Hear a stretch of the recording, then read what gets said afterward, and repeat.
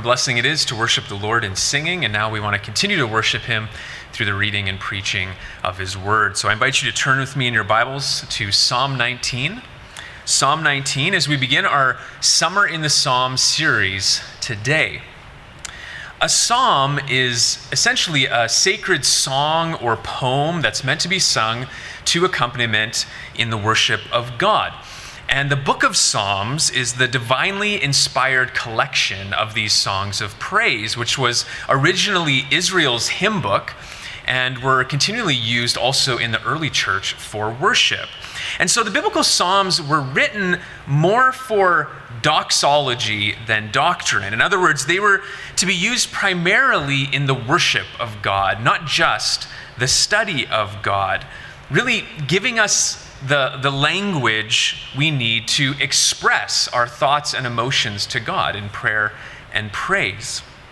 Now, there are 150 individual psalms in the Old Testament book of Psalms, and they cover a wide variety of topics and truths, of experiences and exaltations, and all in, as you know, beautiful poetic form.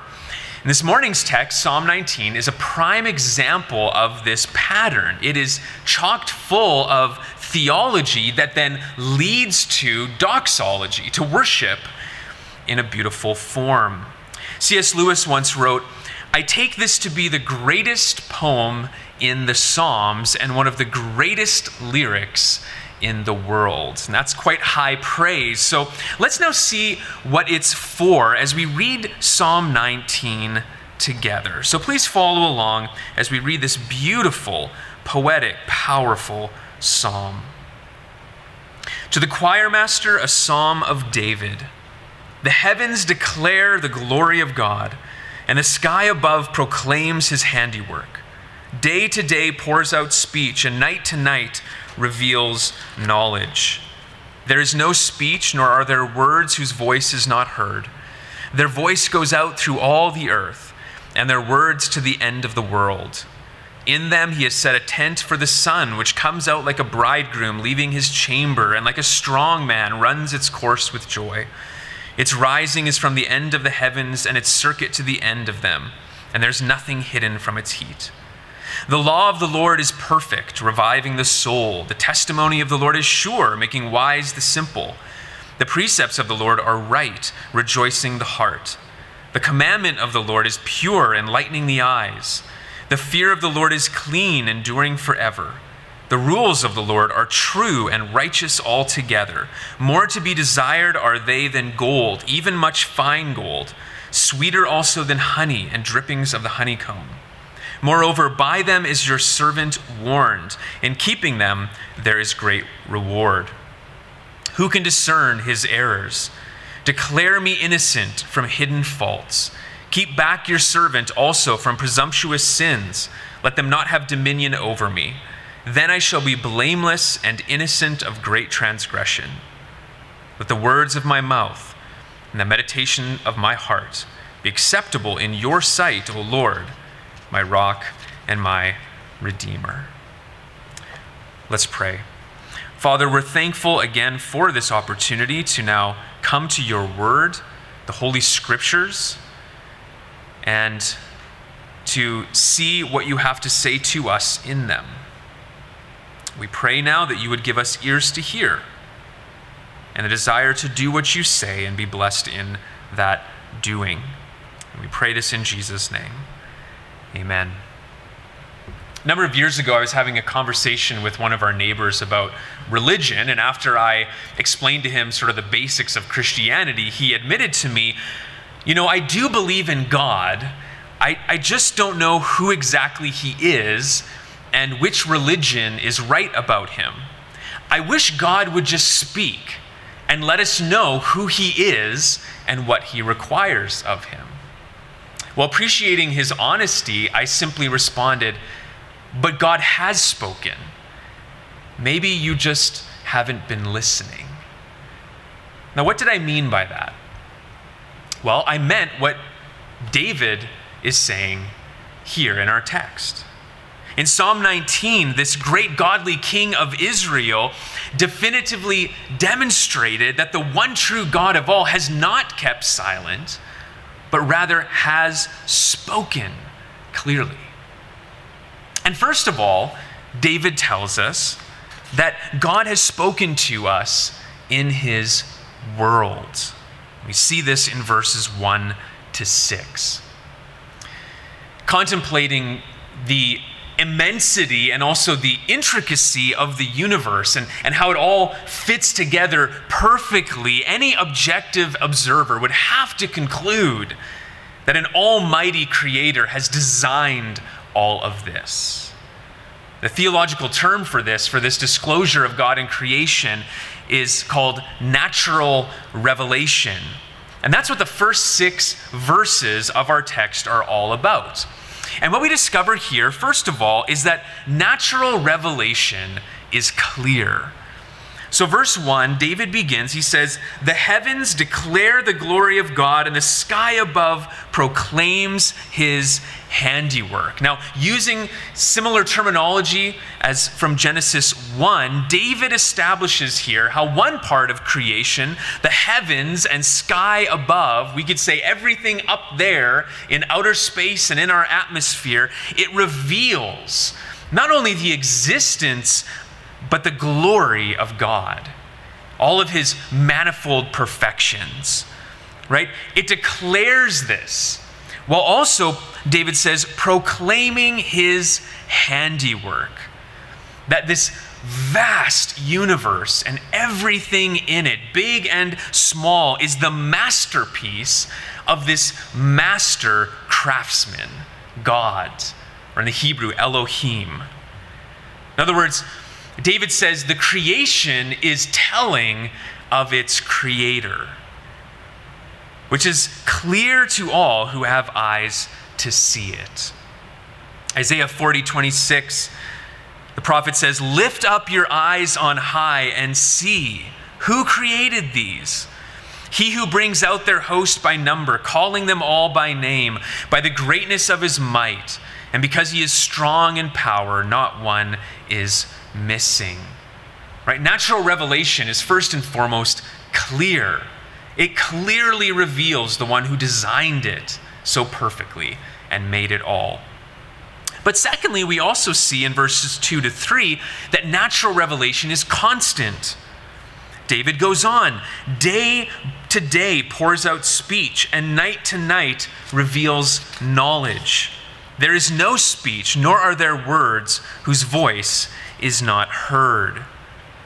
So the universe, in a sense, is preaching a soundless sermon about the glory of God. And it's doing this always, right? David says, day and night, the sky broadcasts a silent symphony about its grand composer. Right? Creation, as David says, revealing knowledge of its creator, not by its words, as he says in verse 3, but rather by its wonders. Now, the other night I watched an exquisite sunset, stunning yellows and oranges and reds all bursting through the gray and purple clouds. And in a sense, it was soundlessly singing praises to God. And then later I looked out on this star-filled sky, and it was all too exalting its creator, as if it was a quiet choir, just saying constantly, clearly, there is one who made this beautiful, beautiful sky. Have you heard it too? The speechless speech and wordless words of this world and its wonders that just ceaselessly worship the one who made it all. Psalm 148, 3-4, praise him, sun and moon. Praise him, all you shining stars. Praise him, you highest heaven. Natural revelation is constant. It's constantly, day and night, declaring the glory of God. But then finally in verse 4 and 7, we also see that this natural revelation is comprehensive. David says, the voice goes out through all the earth, and their words to the end of the world. in them he has set a tent for the sun, which comes out like a bridegroom leaving its chamber. What an interesting image of the sun. You can just imagine it beaming like Joe is going to be beaming in a couple weeks after his wedding, right? And like a strong man runs its course with joy. Its rising is from the ends of the heavens and its circuit to the end of them, and there's nothing hidden from its heat. So David's using this wonderful poetic image that just as the sun moves across the sky to every point on the earth, right, from our perspective, so the sermon of the sky that reveals God's glory, it goes out throughout the earth. And as nothing can hide from the sun's heat, so no one can hide from this reality. Romans 1:19-20, Paul says the same thing. He says, "For what can be known about God is plain to them because God has shown it to them. For his invisible attributes, namely his eternal power and divine nature, have been clearly perceived ever since the creation of the world in the things that have been made. So they are without excuse." So church, none can escape the obvious that this grand creation has a glorious creator. God has spoken. David is telling us here. The question is, again, are we listening? Or are we suppressing this truth in unrighteousness? Henry Ward Beecher was friends with the renowned agnostic Robert G. Ingersoll, who was one day visiting his home, and he noticed a celestial globe in Beecher's study, which was an outstanding representation of the constellations and the stars contained within them. Well, impressed with this globe, Ingersoll exclaimed, "This is just what I've been looking for, just what I wanted." And then he asked Beecher, "Who made it?" "Who made it?" Beecher replied with a bit of a smile on his face. "Oh, nobody made it, Colonel. It just happened." God has spoken to us in his world. It clearly, as David says, declares his glory. It clearly demonstrates there is one who made it all. But there's more. David goes on to tell us that God has also spoken to us in his word. So natural revelation reveals God as the almighty creator. And in verse 1, the word God there in the Hebrew, it's Elohim. But how can we know this creator personally? How can we know him not just as God in some impersonal way, but as our God? How can we know him as more than our God, but our Redeemer? Because Paul also said in Romans 1:18 that the wrath of God is revealed from heaven against all ungodliness and unrighteousness of men, who by their unrighteousness suppress the truth. What are we to do about that?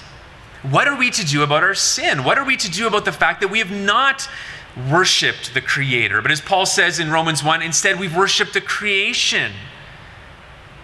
Well, this is where biblical revelation comes in to the picture, the Holy Scriptures, which we refer to as God's Word, because he is ultimately the source of it, the source of the Scriptures, as Paul asserts in 2 Timothy 3:16, that all Scripture is breathed out by God. Now, this is also what David asserts repeatedly in our text. He uses various synonyms all about the Scriptures.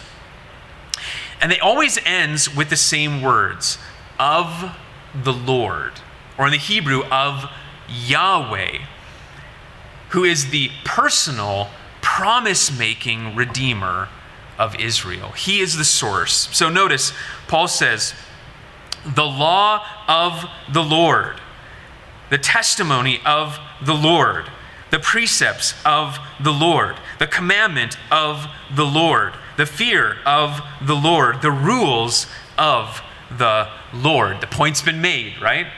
The Scriptures are of the Lord. Now, since the Bible is of the Lord, it's God's word, it's God's book, we shouldn't be surprised that it is utterly unique. First of all, we see that biblical revelation is complete. Notice, David describes the Bible in 8 ways here, all of them pointing to its distinctiveness. So he says, the law of the Lord, verse 7, is perfect. Then he says, the testimony of the Lord is sure. Verse 8, the precepts of the Lord are right. The commandment of the Lord is pure. Verse 9, the fear of the Lord, which is an interesting way of talking about the scriptures, talking more about what it does, but he's still talking about the scriptures here. He says, the fear of the Lord is clean. Then the end of verse 9, the rules of the Lord are true and righteous altogether. That's quite the list, isn't it? Can we say that about any other book? That it's perfect, sure, right, pure, clean, true, righteous altogether? No, we can only say this about the scriptures. Why? Well, because their source is not fallible men that would make it impossible to say things like it's perfect, but rather its source is infallible God. And this is verified in so many different ways, but most of all, by its own divine character and consistency and completeness. You know, people will often ask, how do you know that the scriptures are truly the word of God? And of course, we can point to many different things, the incredible hundreds of fulfilled prophecy, the way that the scriptures change lives like nothing else, etc., etc. Just check out any apologetics book. It's there. We have so many reasons. But the ultimate reason we can believe the scriptures are actually of the Lord is because of their self-attesting nature. A man by the name of Mr. Thompson had never read the Bible, and he doubted it was God's word. And so one day he asked a Christian friend, what book should I read to convince me that the Bible is true, that it is actually God's word? Well, the friend replied to him wisely, before you read any other book, read the Bible itself. And so this man did just that. And later he admitted to his friend, I've been trying to see if I can add or take away anything that could make it better, but I can't. This book is perfect. It is the word of God. As the psalmist says in Psalm 119, 160, the sum of your word is truth, and every one of your righteous rules endures forever. Biblical revelation is, first of all, complete. But then second, it is also compelling. Notice, David goes on to assert that there are 6 ways the scriptures change us. So he says, starting in verse 7, that it revives the soul. And then later, it makes wise the simple. Verse 8, it rejoices the heart. It enlightens the eyes. And then verse 11, moreover, by them is your servant warned. In keeping them, there is great reward. Again, quite the list of things that the Bible can do. In other words, what David is saying is what Paul says in 2 Timothy 3, 15 and 17, that the scriptures are able to make us wise for salvation and equip us for every good work. It's similar to what David said in Psalm 1. Psalm 1, verses 1 to 3. Blessed is the man who walks not in the counsel of the wicked, nor stands in the way of sinners, nor sits in the seat of scoffers, but his delight is in the law of the Lord, and on his law he meditates day and night. He is like a tree planted by streams of water that yields its fruit in its season, and its leaf does not wither. In all that he does, he prospers. That is what the Word of God, the Scriptures, can do in us. I love what Charles Haddon Spurgeon, the Prince of Preachers, once said. He said, a Bible that is falling apart usually belongs to someone who isn't. And I'm sure that all of us could attest to that. So we've seen that either in our own lives or the lives of countless others. The truth of God's word transforms us, transforms people like nothing else. Why? Because its transformation is from the inside out.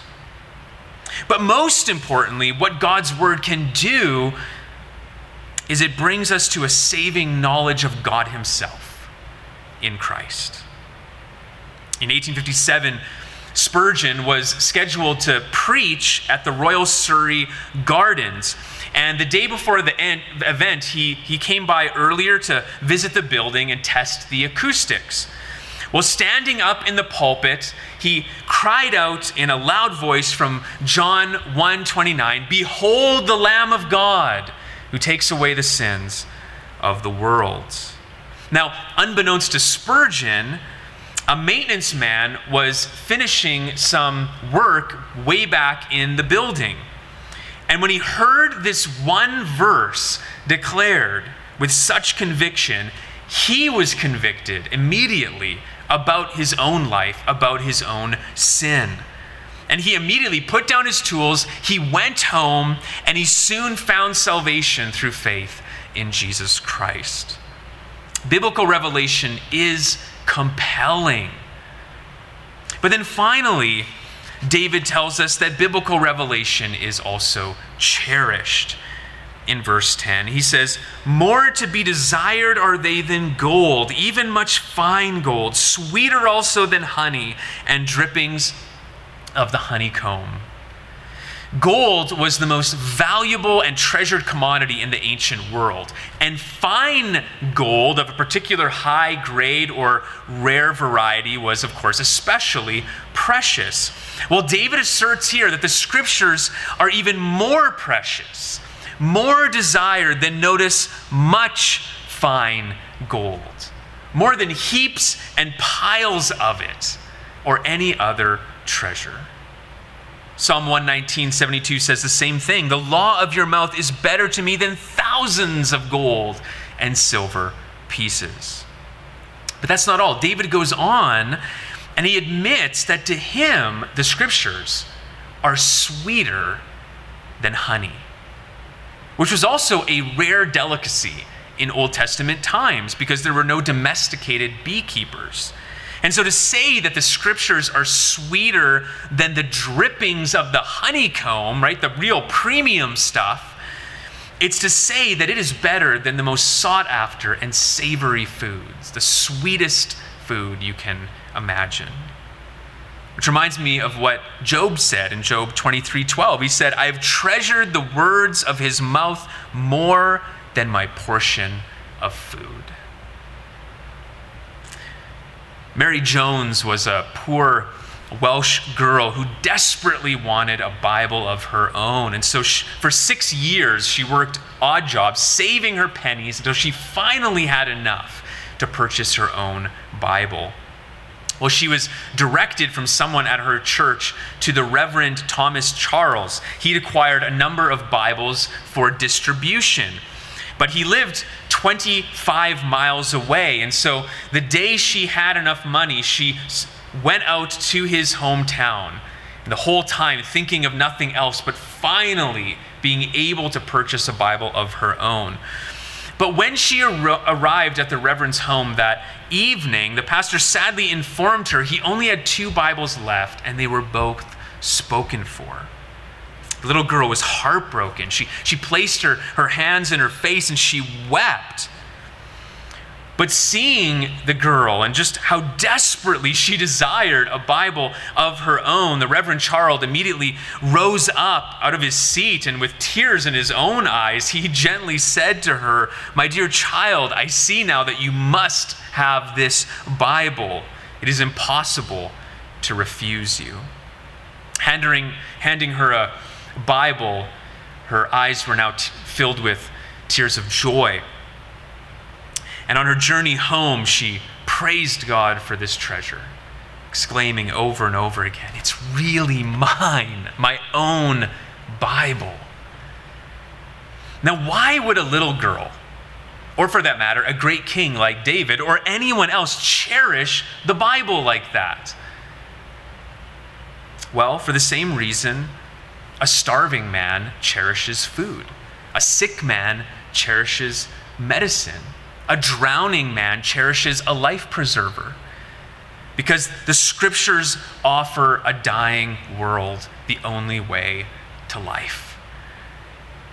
John Wesley, the 18th century preacher and founder of Methodism, declared, "I want to know one thing, the way to heaven, how to land safe on that happy shore. God himself is condescended to teach the way. For this end he came from heaven. He hath written it down in a book. Give me that book. At any price, give me the book of God." Again, Psalm 119, 157 says something similar. "Consider how I love your precepts. Give me life according to your steadfast love." Church, God has spoken in his world, in his word. Are we listening? Do we have ears to hear this life-changing truth? If we do, his revelation will change us, and we will grow to treasure it because it points us to the greatest treasure of all, God himself. But that's not all. We will then also want to respond in the only fitting way, which takes us to the final point of our passage, that God has spoken to us for his worship. So after meditating on who God is, what God requires, and what God has done for us as revealed in his world and his word, David can't help but conclude in these final verses with worship. Since the Lord has spoken to us, it follows that we would now speak back to him. The creation giving the due recognition and honor and praise to its creator. I think of the hymn, "For the beauty of the earth, for the beauty of the skies, for the love which from our birth over and around us lies. Lord, to all to thee we raise this our hymn of grateful praise." That is the proper response as we consider God's revelation of himself to us. Now, considering David's example, we are specifically to worship him in this way. First of all, we see in verse 12 that God's revelation should lead to confession. David says, "Who can discern his own errors? Declare me innocent from hidden faults." So David recognized how easy it is to fall into hidden faults or sin of ignorance, which the Old Covenant law prescribed a sin offering for in Numbers 15, 27 to 29. So you can look there later and see what he's talking about here. Freshly aware of God's great glory and goodness in natural and biblical revelation, David was deeply troubled at the thought of unintentionally sinning against this good and gracious Lord. And so he acknowledges here his own hidden errors, and he asks God to forgive him.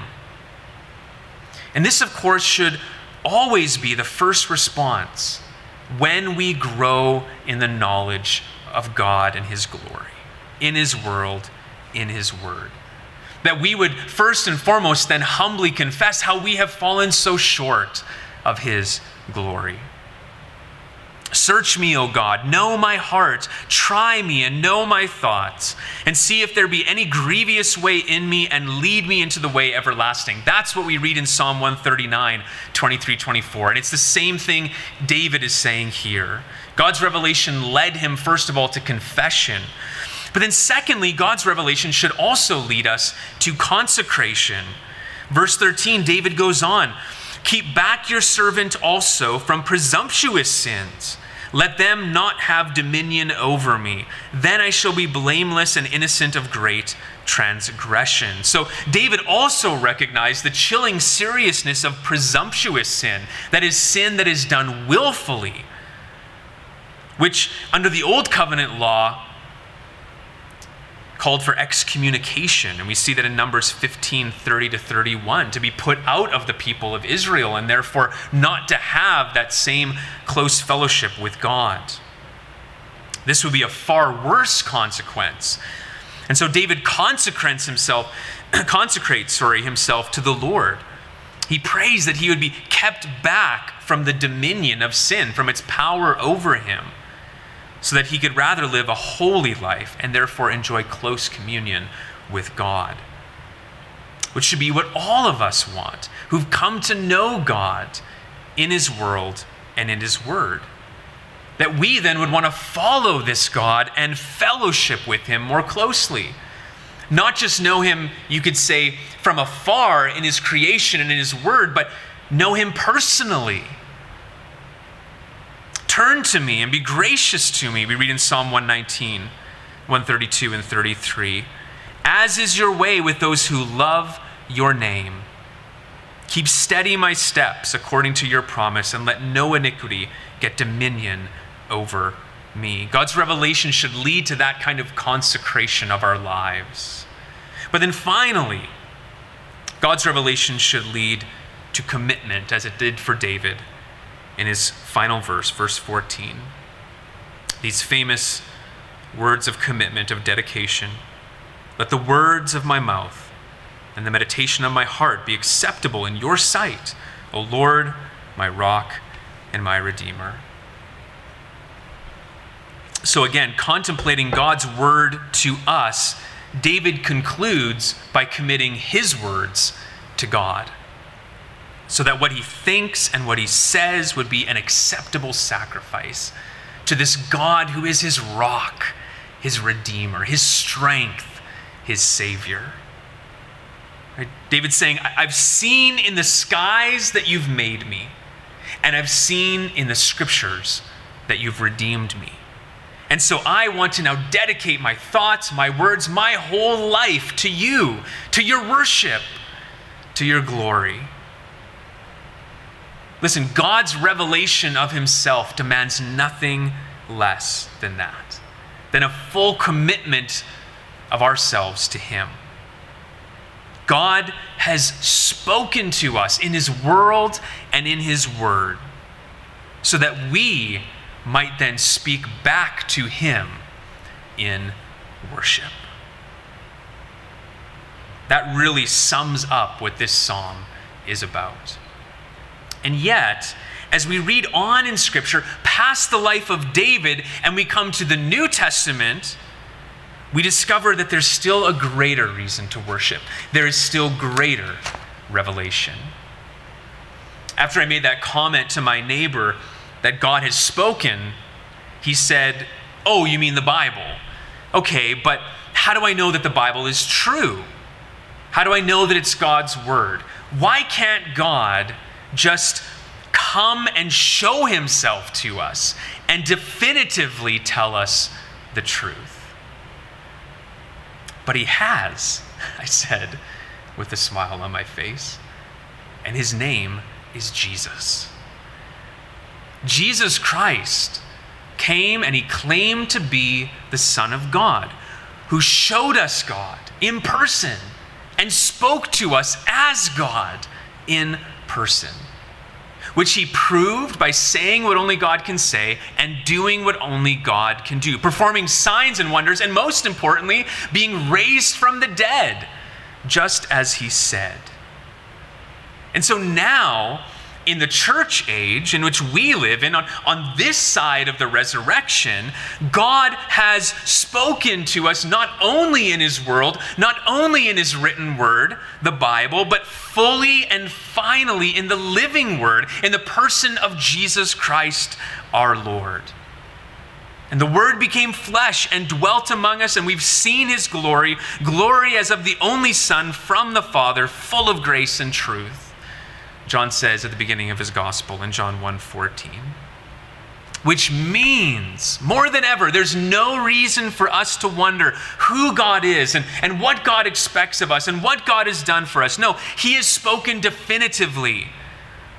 And the only right response is to worship at Jesus' feet, to believe in him and bow down to him, our rock and our redeemer in the flesh, like King David did, who had far less revelation, and yet was completely overwhelmed by what he saw and heard in natural revelation and the biblical revelation given to him at that time.